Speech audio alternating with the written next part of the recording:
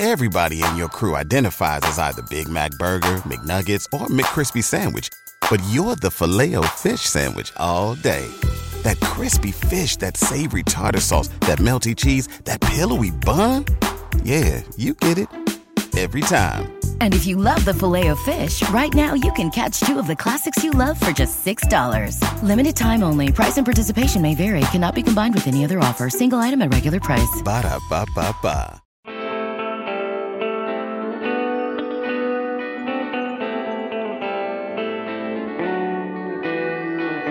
Welcome into the 17th episode of the 5 Reasons Podcast. Thank you for finding us. We are always going to be on iTunes if you're an Apple person, Stitcher, or if you're an Android person. We're also on Google Play, and also make sure to subscribe so you get the latest episodes as well as get the previous episodes that we've done. A lot of them still stand up, even though we did them maybe a couple of weeks ago. Today, my friend Chris Whittingham and I are joined by Jorge Sedano, longtime South Florida talk show host, now with ESPN, hosts a morning show out in Los Angeles for ESPN, specialist on the NBA. We always like talking NBA with him. Jorge, thanks for joining us this morning. Good to talk to you guys, man. How you been? Good? Everything's good. Trying to get this thing going. We've got a Lakers-Heat game coming up on Thursday. I know that the country will be riveted by that action. Yes. But we thought that would be a good time to kind of get into the differences between the two franchises at this point, particularly now that you've had – how long has it been that you've been in Los Angeles now, Jorge? A couple of years almost? Almost 2 years, yeah. So you have a pretty good handle on the Lakers organization. We're obviously around the Heat for quite a long time. And the other thing about the Lakers and the Heat is that there's just been a lot of shared history over the years with Pat Riley and also the big Shaquille O'Neal trade going back to 2004, which changed the fortunes of the franchises for a long time. So let's start here with our first reason to take a look at the Heat and the Lakers today. And that reason is sort of where these two franchises are positioned going forward. And before we get to it, I just want to get to a couple of stats here that I found pretty interesting. Since Pat Riley came to Miami in 1995, the Heat have made the playoffs 17 times. The Lakers have made the playoffs 17 times. The Heat have appeared in 5 finals and won 3. The Lakers have appeared in 7 finals and won 5. I thought this one was really interesting, though. The Heat have had 3 coaches. The Lakers have had 10. Not including the coaches who coached fewer than 10 games. They had a couple of interim coaches in there as well. So the Heat have been maybe not quite as successful as the Lakers over that period of time, but it's certainly been close, and they've been more stable than the Lakers have been over that period of time, and particularly recently. So where do you think the two organizations are right now going forward, Jorge? It's interesting, right? Because Magic Johnson, I actually spoke to him. He came on the radio show, I guess, last year around this time, shortly after he took over the Lakers' role as the president. And one of the things he told me was he had spent a lot of time with Pat Riley, and he had talked to Pat about a number of things about building an organization. And they had a long chat, and Pat was in California, and they'd been talking over the phone, and they spent about a week going back and forth just discussing the job even before he took it. And Magic has taken a lot of the Riley playbook and has brought it back to the Lakers organization. And that's something that I think that I don't know if anyone outside of the people that heard that interview really understand, that Pat's kind of influence is still going on here in LA and still going on through Magic. And Magic has taken that playbook and done this. He is drafted what he thinks is a cornerstone player in Lonzo Ball. Now, we can make the argument whether he is or isn't, but he believes so, much like Pat drafted Dwayne in 2003. And he's also has a nice young roster of talented players, much like Pat had in 2003, that he could, if he'd like to, flip for a star. And he's also, much like Pat in 2010, combining kind of the last two methods of Pat Riley's success in Miami, created $70 million in cap space for this upcoming offseason to bring in 2 max-level players. And he's hoping that one of them is LeBron James, is my guess. So with that said, I think the Lakers, as currently constituted, now again, he's got to close the deal, Magic Johnson, are in a much better position than the Heat right now to potentially be championship relevant.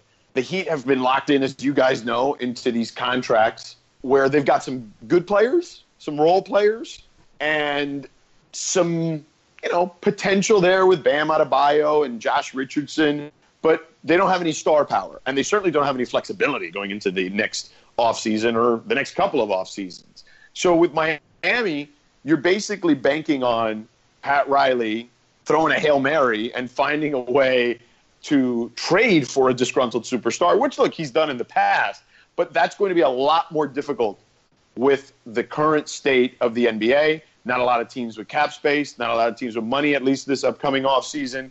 So they find themselves in a much more difficult position, I think, than the Lakers right now moving forward, if we're sitting here talking about who can be more championship relevant sooner. And I don't think you can underestimate, too, the work that Magic Johnson has done from this respect.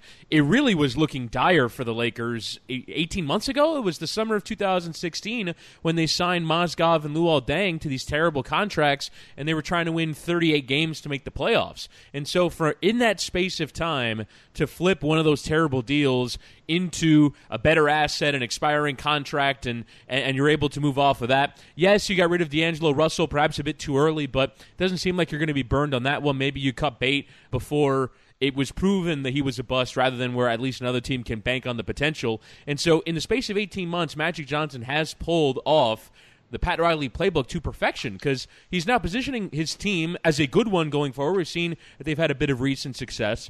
And then you have all of these available chips, whether they're young players to trade, salary cap space, everything that you would want as an NBA franchise, the Lakers, along with their mystique as the NBA signature franchise, you'd have to say, going forward, you have everything you could possibly want to go and build out a team. So you see this opportunity for Magic Johnson, and I think his also aura in terms of going into a room and not necessarily throwing rings on a table, but having that presence, having that mystique. I think the Lakers are perfectly positioned going forward, whether it's with LeBron James or with someone else, to really make a run at a superstar and finally end this rebuilding project that would still be going on if not for Magic Johnson.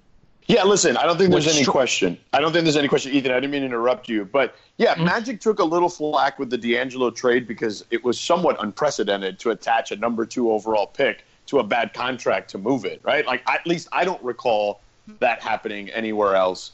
And we've talked about that here ad nauseum. And D'Angelo, though, Chris, you're right. Like, we don't know how good he is. We know he's got some talent, but Magic and the folks here in LA didn't feel like he was enough of a leader to be the guy you build around. They actually felt that Lonzo's temperament, his father aside, because let's face it, the kid, as much as the dad is a loudmouth, the kid pretty much pushes the dad aside all the time. So they just feel he's got the right temperament, the right game to be able to translate to what they want, which is to attract stars, right? The Lakers have always been built on stars, much like the playbook Pat Riley has in Miami. Where do you think he got it from? That was the original Jerry West playbook. So in essence, Magic Johnson is executing the Pat Riley playbook, who is executing the Jerry West playbook. But yeah, listen, I just think that when you look at the Lakers, with all the stuff that they've got going on for them, maneuverability, flexibility, young players that teams could covet, all of it is there. Again, it's about closing the deal. I think if they strike out here, though, this offseason, and they don't get LeBron, I guess if they get Paul George, you can't consider it striking out, even though everyone assumes he's going to be here.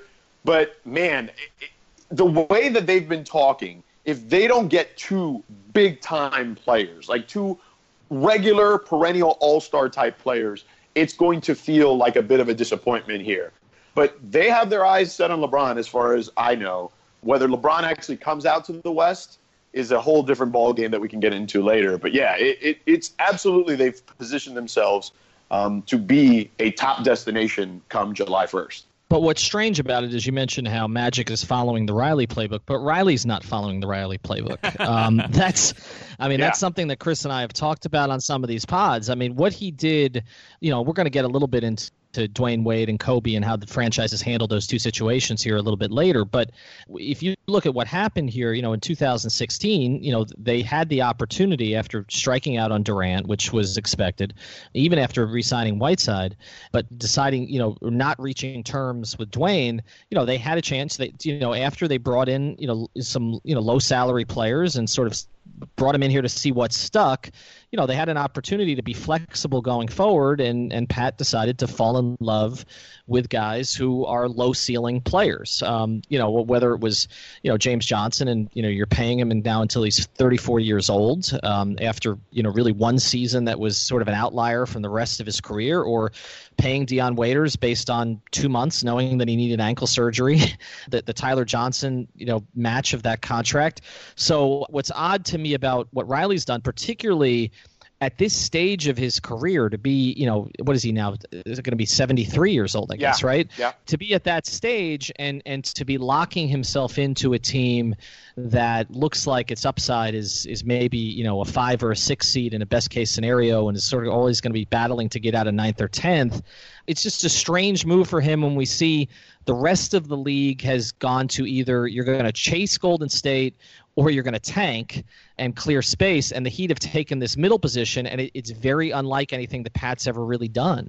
Oh, I'm with you 100%. It's super strange. It's super odd. The only thing that comes even remotely close to it, Ethan, and I'm not necessarily making this, equating these two as parallels, is after the 2006 championship, he kept that team together. And he told a bunch of us, you and I included, that was one of his big regrets, is that he didn't shake that team up, knowing that team had already capped out after winning a championship, because those guys were not going to come back at that stage of their career and be that hungry. And if you remember, Antoine Walker and James Posey getting suspended in the middle of the season for not making weight. Antoine Walker was actually hungry. Well, he was. I mean, Antoine promised in the locker room in Dallas. Yeah. Well, yeah, he promised in the locker room in 2006 that he was going to keep drinking until training camp, and he was a man of his word, I think. Yeah, he fulfilled that. But that's the only thing that comes even remotely close to this.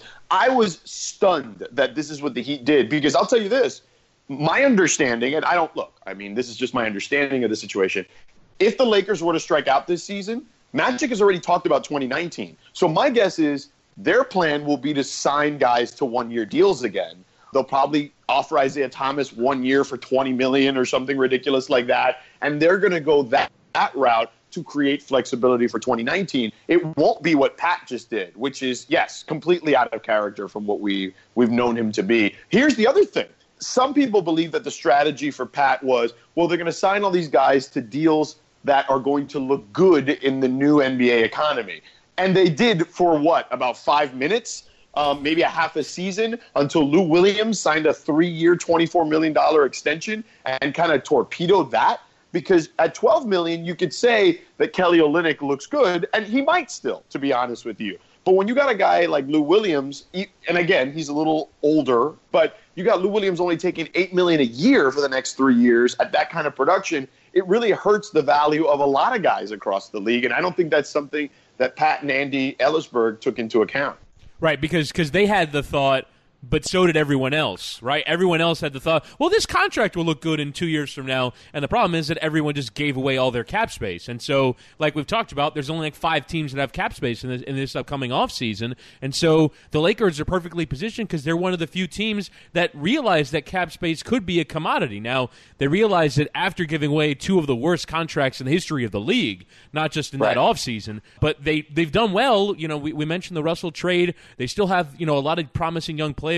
I think the Kyle Kuzma pick has really allowed them to do some of this stuff, because in and of itself, you're saying D'Angelo Russell, we're getting rid of him after 2 years despite making him our number 2 overall pick, and you don't have anyone else that also looks promising in behind. Well, Kyle Kuzma is, the exact opposite in terms of you weren't picking high in the draft. It was this random throwaway pick that you got, and he's turned out to be a D'Angelo Russell number 2 overall kind of prospect, and so maybe that kind of smooths things over. You still have a young player that's kind of there in the shadows that can help you in terms of being a long-term asset, but the Lakers are one of the few teams that realize that, cap space will still be important to have, even as this salary cap felt like it was going to just be infinite, that there was never going to be an amount of money where you wouldn't have money to spend. Let's get to the second thing we wanted to debate on here, because one of the parallels between the organization in recent years was that they had 2 of the greatest 2 guards in NBA history.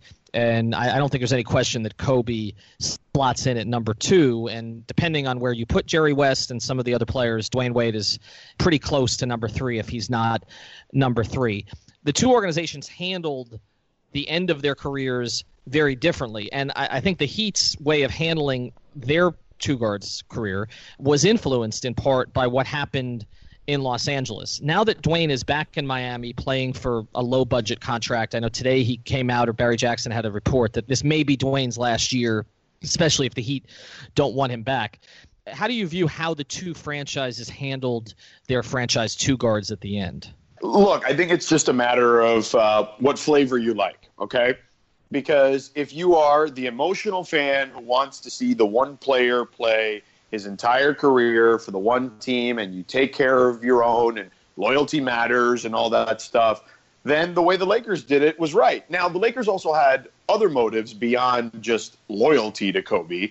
They also had just signed at the time a gazillion-dollar deal with Spectrum Cable to have their own channel. And look, it's the only thing that channel draws with, okay? It's the Lakers. And every time Kobe was on, they got big numbers. And I'm not just talking about the farewell tour, because remember, they signed that deal and there was times when Kobe was injured. And on the games that Kobe was definitely not playing, the numbers weren't the same. And last year, the numbers on Spectrum were down big.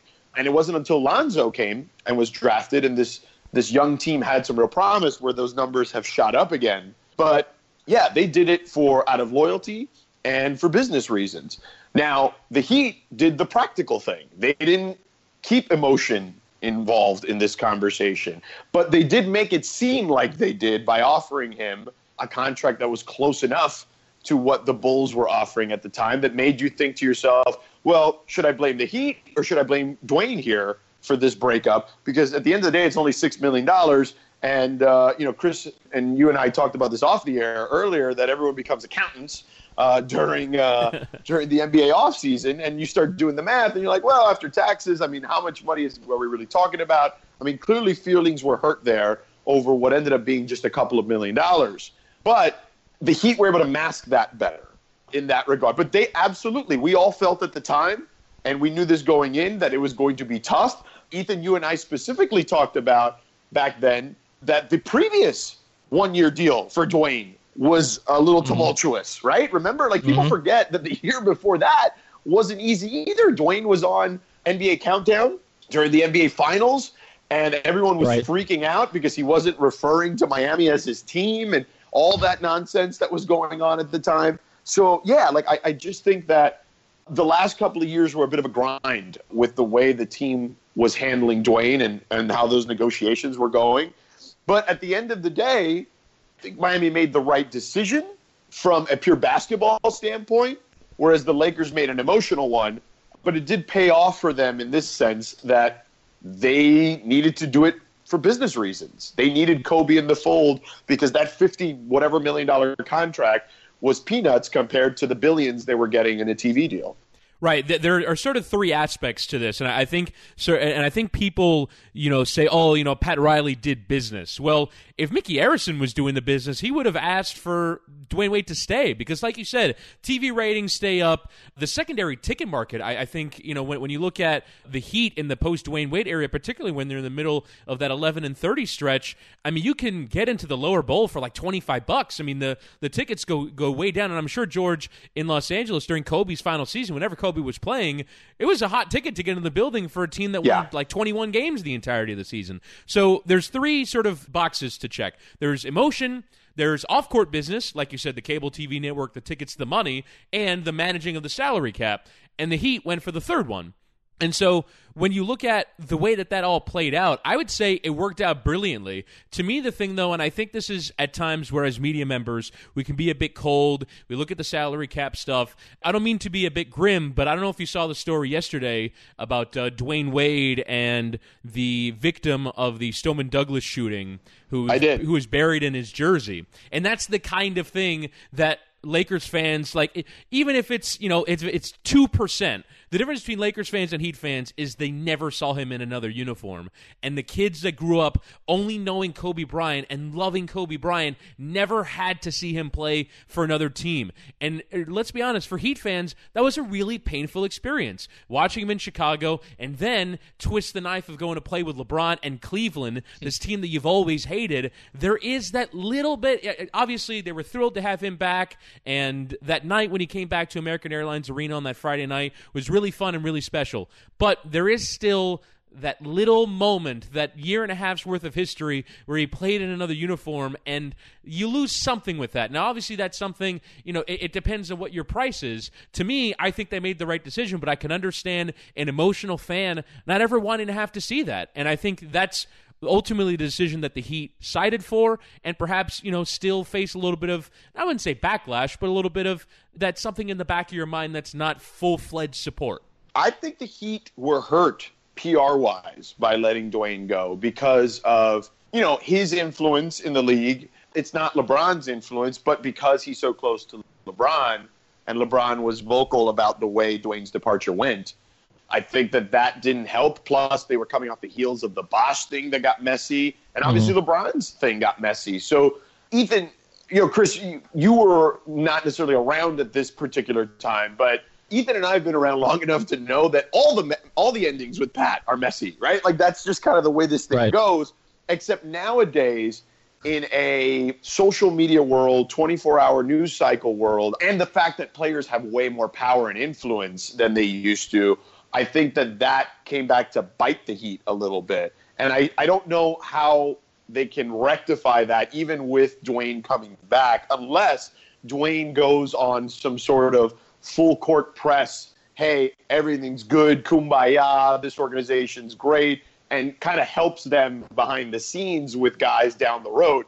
Which, look, when I had my conversations with him, he was very not into thinking about having to recruit. And Ethan, I'm pretty sure that you remember these conversations too. It's not something that Dwayne was necessarily interested in throughout his career, to be honest with you. No, he wasn't, and he particularly was not interested in the summer of 2016, especially after what he went through in the summer of 2015, and then they were, going to be taking care of Hassan at the very beginning, and then ultimately, making the run at Durant, and it wasn't something that Dwayne was particularly interested in because he felt like he'd been waiting all that time to be treated like that, and he wasn't.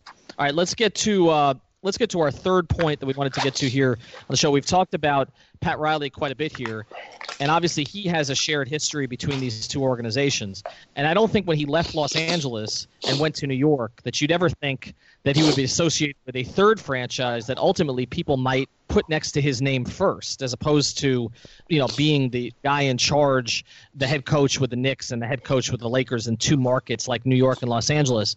But I think it's pretty safe to make a case now that when Riley's career is said and done, that he's going to be known at least as much for his time with the Heat, in part because of the longevity of it, more than 2 decades, as he is for his time with the Lakers. Would you agree with that, George? Oh, yeah, I don't think there's any question. I think the Knicks are a blip on the radar. Like, the Knicks become a footnote. If anything, I think that in the Knicks' tenure, you look at it, you eliminate it right off the bat, not only just because of longevity or lack thereof, but you eliminate it because he didn't win there, right? Like, let's start there.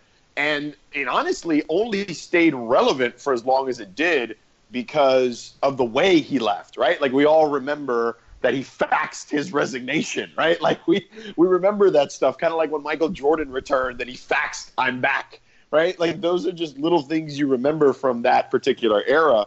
But, yeah, I don't think there's any question that you look at the two and they're probably equal. If not, Miami would be greater.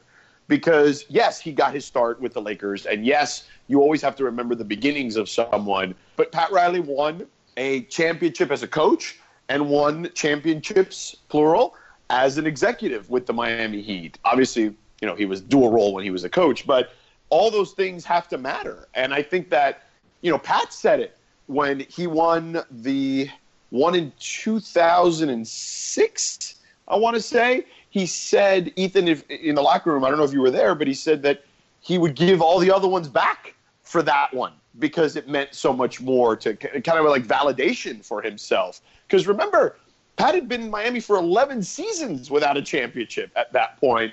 And all those losses to the Knicks and all the stuff, all the different heartache, Alonzo's kidney, those teams not panning out, like just so much stuff that he had to go through to get to that point, that I think that if you ask Pat and you gave him truth serum, right, like he would say that the Miami stuff matters more because of what he had to do to get it, and get to that particular level. But yeah, I would say it's close, but I would probably give the Heat an edge in that scenario because of all the stuff I just mentioned.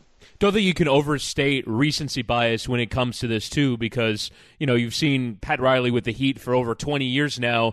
I'm speaking from a personal point of view. I'm relying on documentaries to tell me about what it was like for Pat Riley with the Knicks or with the Lakers. I don't know any of that. And so, to me, that sort of 20 years where he becomes associated with a franchise, it's frankly, to me, why he makes the move, right? He doesn't make the move to Miami, a relatively, at that time, downtrodden franchise, unless he basically has this, blank canvas to do whatever he wants with it. And I think that's why he was attracted to the opportunity, is because here's this thing. This show is sponsored by BetterHelp. What's the first thing you'd do if you had an extra hour in your day? Go for a run, take a nap, maybe check the stats of the latest Miami Heat game? I've got a better idea. A lot of us spend our lives wishing we had more time. The question is, time for what? If time was unlimited, how would you use it? The best way to squeeze that special thing into your schedule is to know what's important to you and make it a priority. Therapy can help you find what matters to you so you can do more of it. I've benefited from therapy. I went through some life changes, major life events, had some difficulties, wasn't a believer in therapy, but it helped me and it can help you also. So if you're thinking of starting therapy, give BetterHelp a try. It's entirely online, designed to be convenient, flexible, and suited to your schedule. Just fill out a brief questionnaire to get matched with a licensed therapist and switch therapists anytime for no additional charge. So learn to make time for what makes you happy with BetterHelp. Visit BetterHelp.com/Miami Heat today to get 10% off your first month. Again, that's BetterHelp, HELP.com/Miami Heat. Wilson, you sent the game-winning email at the buzzer, avoiding a 4:55 meeting on everyone's calendar. How did you do it? I got a huge assist from Grammarly, an AI writing partner that helped me make my point. And it works everywhere I write.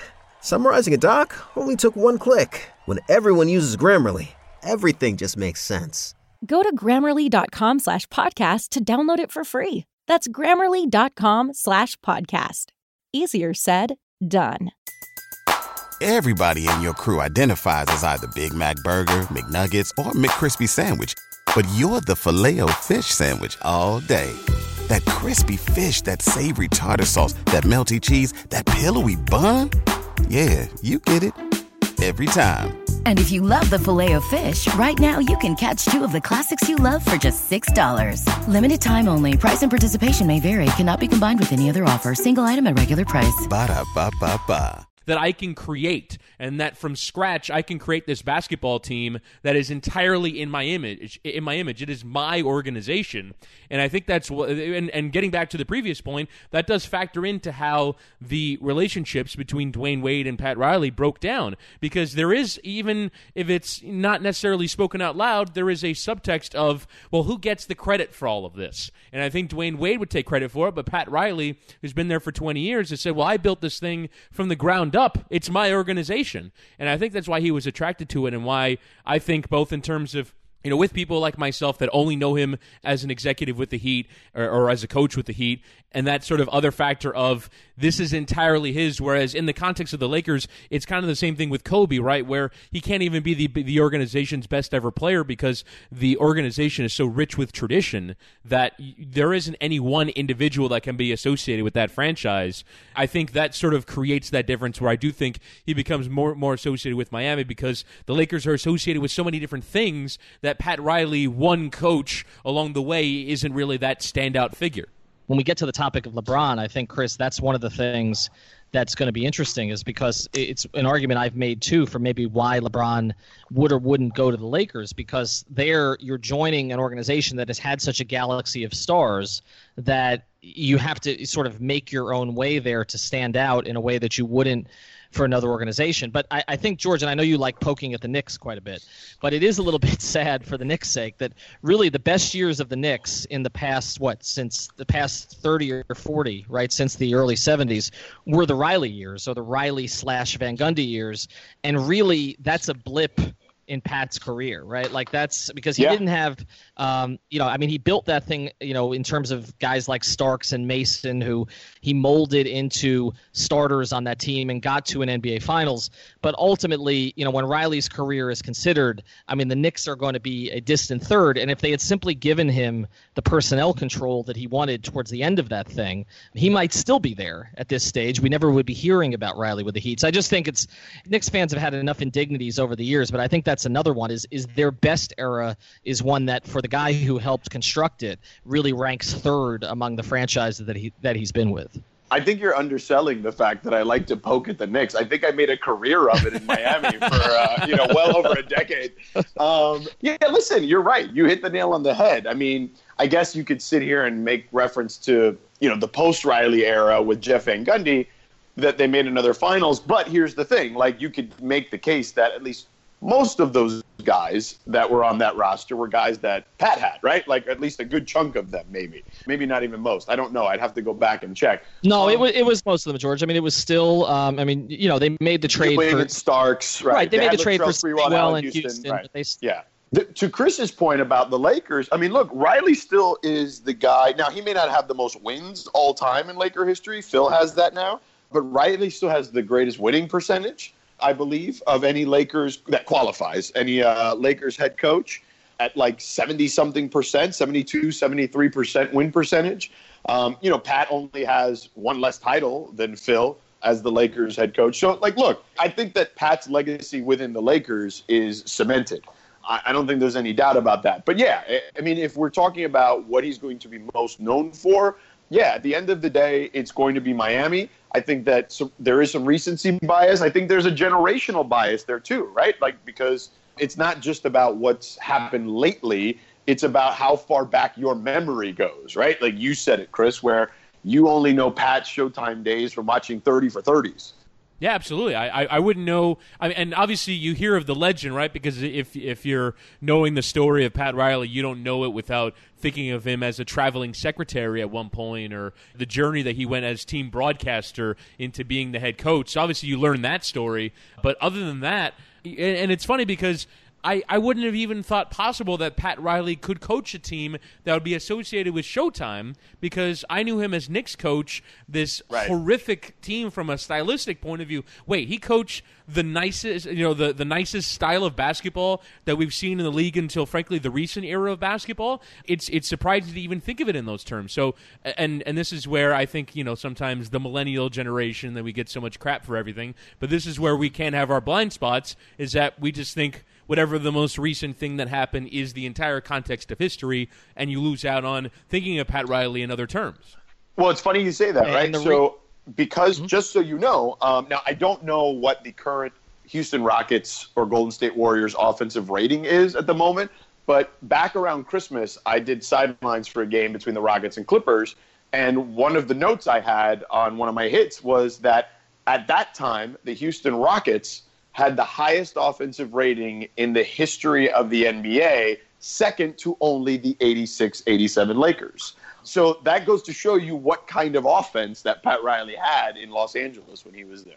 And what's interesting, too, when you talk about recency bias, it plays into not only what organization you think of Riley with, but also what you think of as his primary job in the NBA. And I think there are a lot of people now who think of him more as an executive than they do as a coach. Because even to go back to coaching, you're talking a decade now. And although, he won with the 2006 team, I think what he's most famous for now on social media and the rest is throwing his rings on the table in 2010 and getting, LeBron and Bosh to come down. So again, I think that whole Godfather thing, that wasn't from coaching. That was from being an executive. So let's get to the fourth thing here. And speaking of LeBron, because You mentioned it earlier that the Lakers are positioning themselves to make a run at him this year. I don't think there's any question that LeBron's tenure in Miami went well. I know there are some people who would look at it and say, well, they never won 72 games and they lost two of the 4 finals that he was in, but they made 4 NBA finals. They won 2 championships. He won his first championship.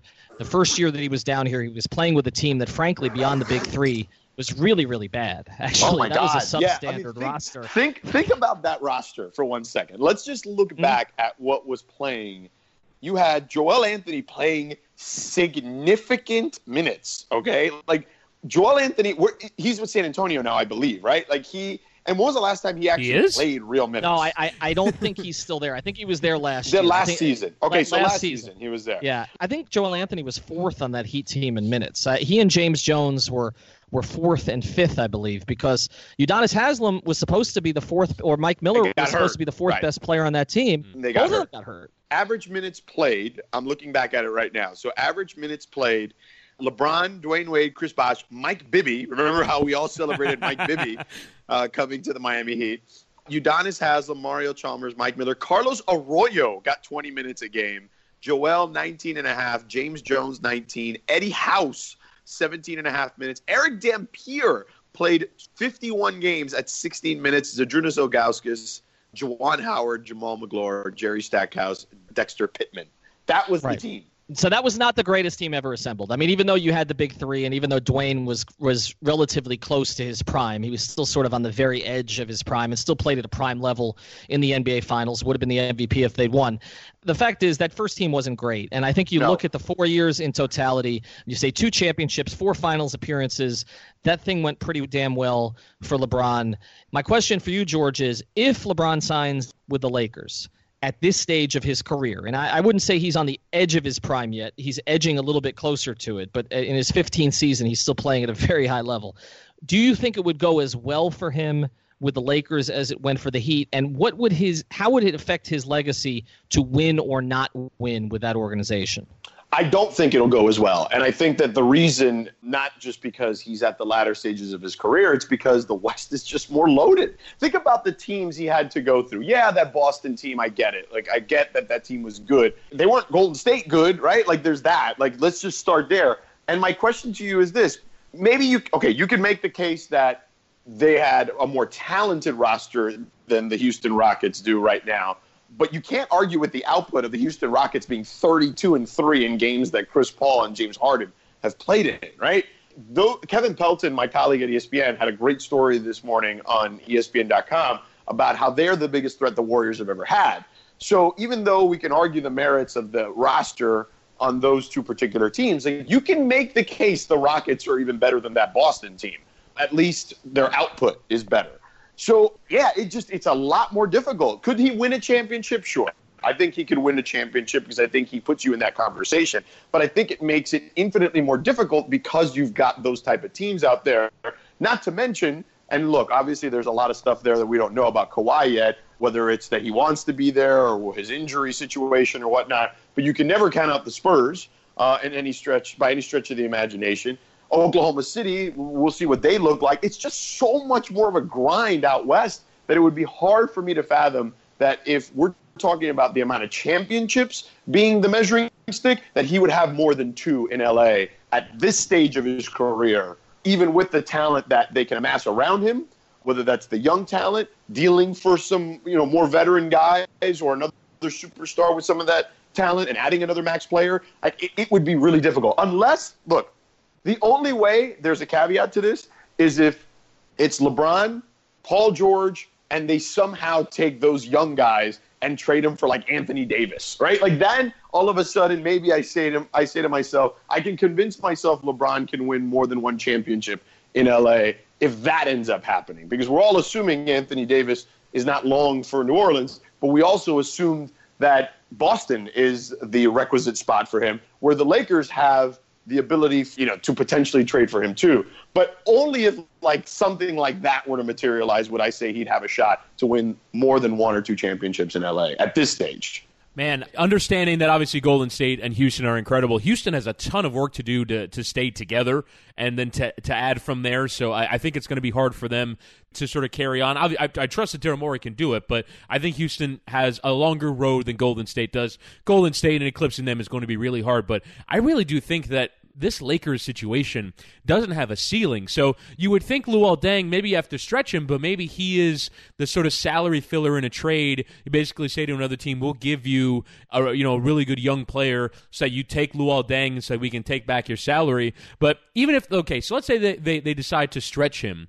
They could basically, so that's you release a player, but you pay it over the course of twice the length of his contract plus 1 year. So you'd basically be getting off of $11 million this year, or this offseason, if you stretch Luol Deng. That takes their total cap space up to $73 million in the offseason. If I'm saying to you, you have $73 million to work with, and 3 pieces on your team that you can auction off to the highest bidder to build out a supporting cast, or if you want to, decide to keep, there's so much work there to be done to where all of a sudden you can go from having a very threadbare roster to really solid role players around 2 superstar players.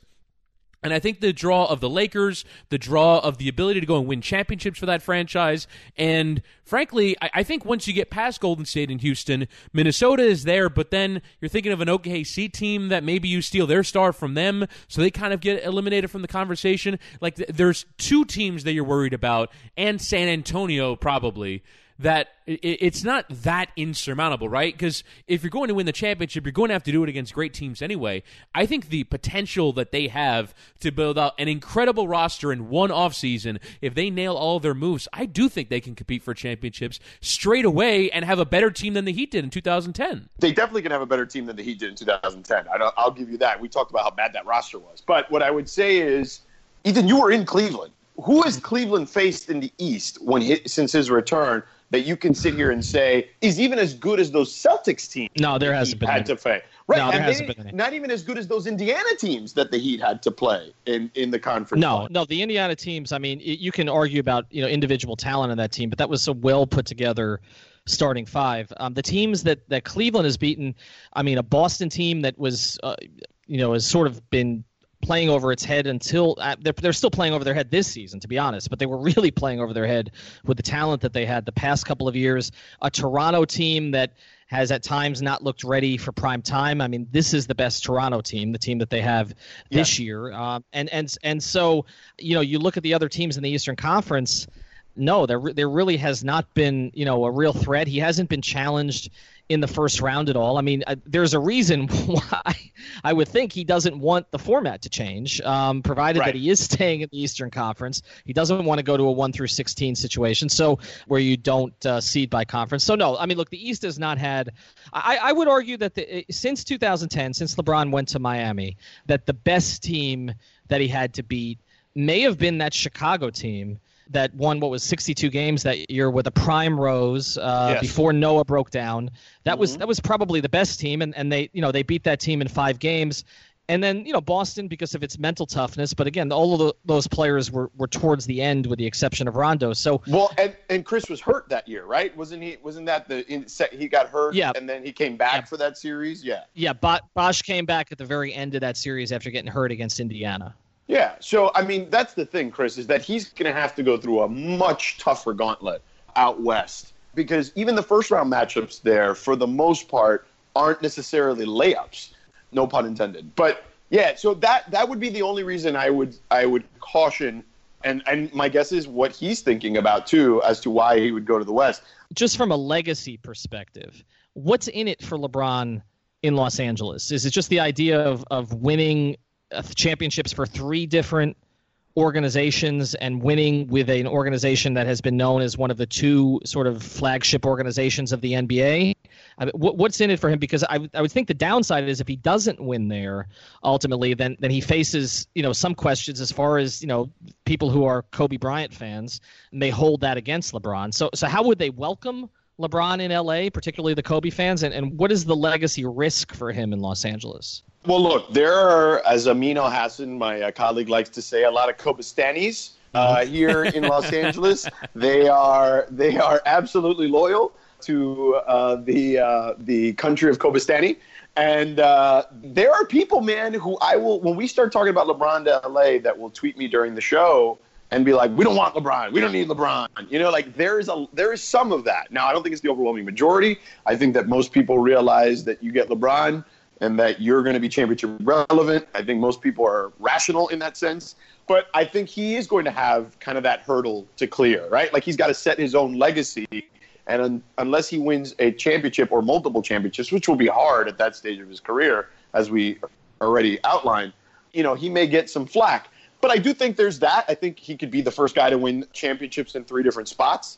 I think that Pablo Torre, my colleague at ESPN, had a story a little over a year and a half ago, maybe 2 years ago now, where him and LeBron and LeBron's guys, and Maverick and Rich and those guys, and they were talking about kind of beyond basketball. And who better to learn beyond basketball from than Magic Johnson, right? The ultimate entrepreneur, athlete turned entrepreneur. So I think there's some of that potentially.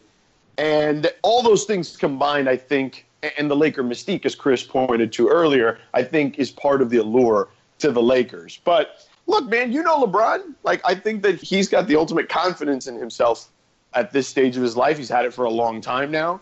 And he feels like he can be a difference maker wherever he is. He's also very calculated, though, as we all know. And I think that he's going to make the decision that ultimately helps not just his legacy, but helps his brand, because that's what's as important to him. I think that those two go hand in hand, right? His brand and his legacy are all collide kind of in the same universes. Can I just very quickly make one point on this, which is that the Lakers have never – so right now they're heading towards a 5th consecutive under 500 season. So the last 4 years they've won 27, 21, 17, and 26. They're doing better this season, but unless they go on an incredible run to close the year, they'll finish below 500 again.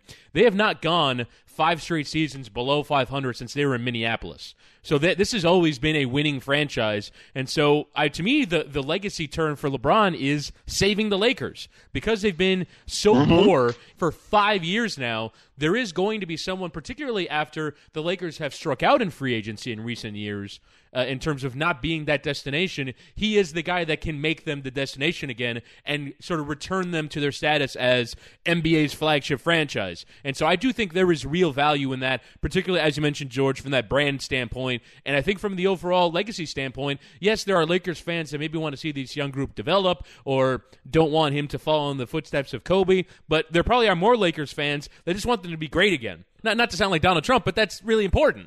Chris, yeah, 100%. And I would say, though, there are always going to be fans that want to stick with the young guys. Like, I get those tweets all the time. There were people that wanted Pat not to trade Caron Butler and Lamar Odom for Shaq back in 2003 or 4. Yeah. And Ethan will remember that. I remember being on the radio, on Fox Sports Radio. It was one of my first national gig. I was doing late-night overnights in my mid-20s on 300 affiliates across the country. And one of them happened to be in Boston on WEEI. And I remember when the Celtics were making all those deals to get Garnett and Ray and all those guys, and there were people there who were yelling about, we can't trade Al Jefferson and Gerald Green for Kevin Garnett. And it's like, you're sitting there going, what? What are you thinking? Like, I remember in real time going, are you guys out of your mind? You know, whether it was with the Heat with Shaq or Kevin Garnett with the Celtics, and now even with LeBron with the Lakers, like, if you have a chance to get those type of players, you do whatever it takes to get them. All right, George, since we've got you here and we got a few questions from Twitter, people had tweeted this in to us. George is at Sedano ESPN. I'm at Ethan J. Skolnick. Chris is at Chris Whittingham. We got a few questions for you, so I'm going to put you on the spot here with some Miami, Los Angeles stuff. You ready for it? Mm-hmm. Better sports fans. Oh, man. Tough one, man. I mean, geez, yeah. Look, I just think there's more history in Los Angeles, right? Like, I think that's just kind of how we have to go, right? Like, the Dodgers have been around forever. The Lakers have been around forever. I think based on history, you have to lean towards the Lakers there, right? But by the way, there are some similarities to these two fan bases. There is a lot of we show up when we want to show up and we leave when we want to leave. Now, again, Dodgers and Lakers fans generally fill the building, but they are notorious for being known to arrive late and leave early because of traffic. So there is some similarities there. But look, on history alone, you have to go Los Angeles. I just wanted to make you dance there a little bit because we all I know what the answer to that is. Yeah. All right, and you did a great job of making me dance. Yes. Better restaurants, George. Ooh. See, this one's really close because Miami's food scene has really grown over the last couple of years. But I've heard the same about L.A., though. I've heard the same about the L.A. restaurants are fantastic now. Oh, no, they are, but they've always been, I feel like. I never thought of them as not being great. Okay, here's the thing. For the food I like, I would lean towards Miami because I've yet to find a great Cuban restaurant in Southern California. But I think there's way more variety in LA than there is in Miami. Like, you can get food from countries you've barely ever heard of, right? in LA because there's just so many more people here and so many people from different places. But yeah, if you like Hispanic food that's not just Mexican food, I think Miami is better in that regard, and that's kind of why, for me, it makes more sense. Miami would make more sense in that conversation. All right, before we let you go, one more here. Is there any chance that the Dolphins win a Super Bowl before the Rams do? Man, not the way they look right now, right? Like the Rams, man, it's crazy. I kind of lucked into that situation because they were terrible the first year with Jeff Fisher. And Sean McVay, man, that guy's impressive.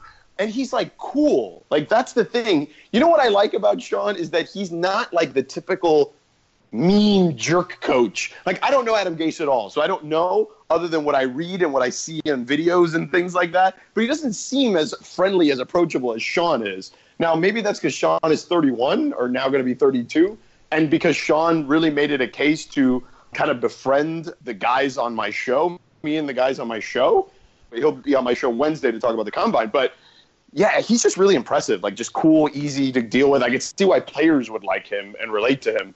Ryan Clark, actually, my colleague at ESPN, played with him in Washington at the end, and he called him the Doogie Howser of offense. But, yeah, I mean, the Rams have some talent, right? Like Aaron Donald is the best defensive player in the league, right? You can make the case, at least, that he is.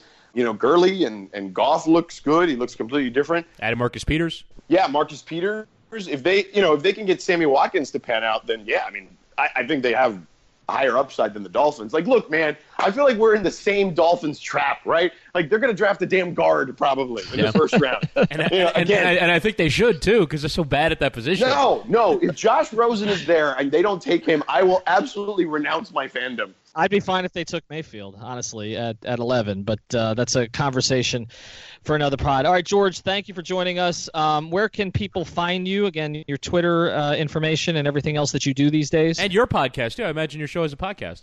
It does have a podcast, ESPN LA Mornings with Keyshawn, George, and LZ. It's on the ESPN app. It's on Apple Podcasts. You can find me on Twitter at Sedano ESPN. Other than the radio show, I host a weekly television show on ESPN2 that airs every Thursday night, late at night, called Nacion ESPN. It is a collaboration of all the Hispanic talent here at ESPN that airs weekly. And then, during the week, I pop on everywhere. SportsCenter, sometimes on these talk shows, Sports Nation or The Jump or whatever, with Rachel and Marcellus and LZ and all those folks. So, yeah, I mean, I'm everywhere during the week on TV, but not one home outside of the weekly Thursday night show. All right. Well, thanks for joining us today. We're going to be talking next week to another of our old friends. Mike Wallace is going to join us. Jason Jackson is going to join us.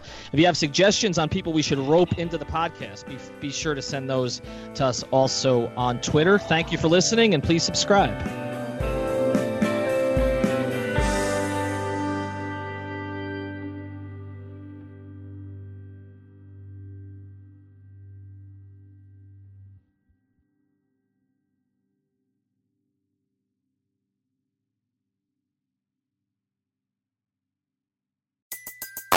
Everybody in your crew identifies as either Big Mac Burger, McNuggets, or McCrispy Sandwich. But you're the Filet-O-Fish Sandwich all day. That crispy fish, that savory tartar sauce, that melty cheese, that pillowy bun. Yeah, you get it. Every time. And if you love the Filet-O-Fish, right now you can catch two of the classics you love for just $6. Limited time only. Price and participation may vary. Cannot be combined with any other offer. Single item at regular price. Ba-da-ba-ba-ba.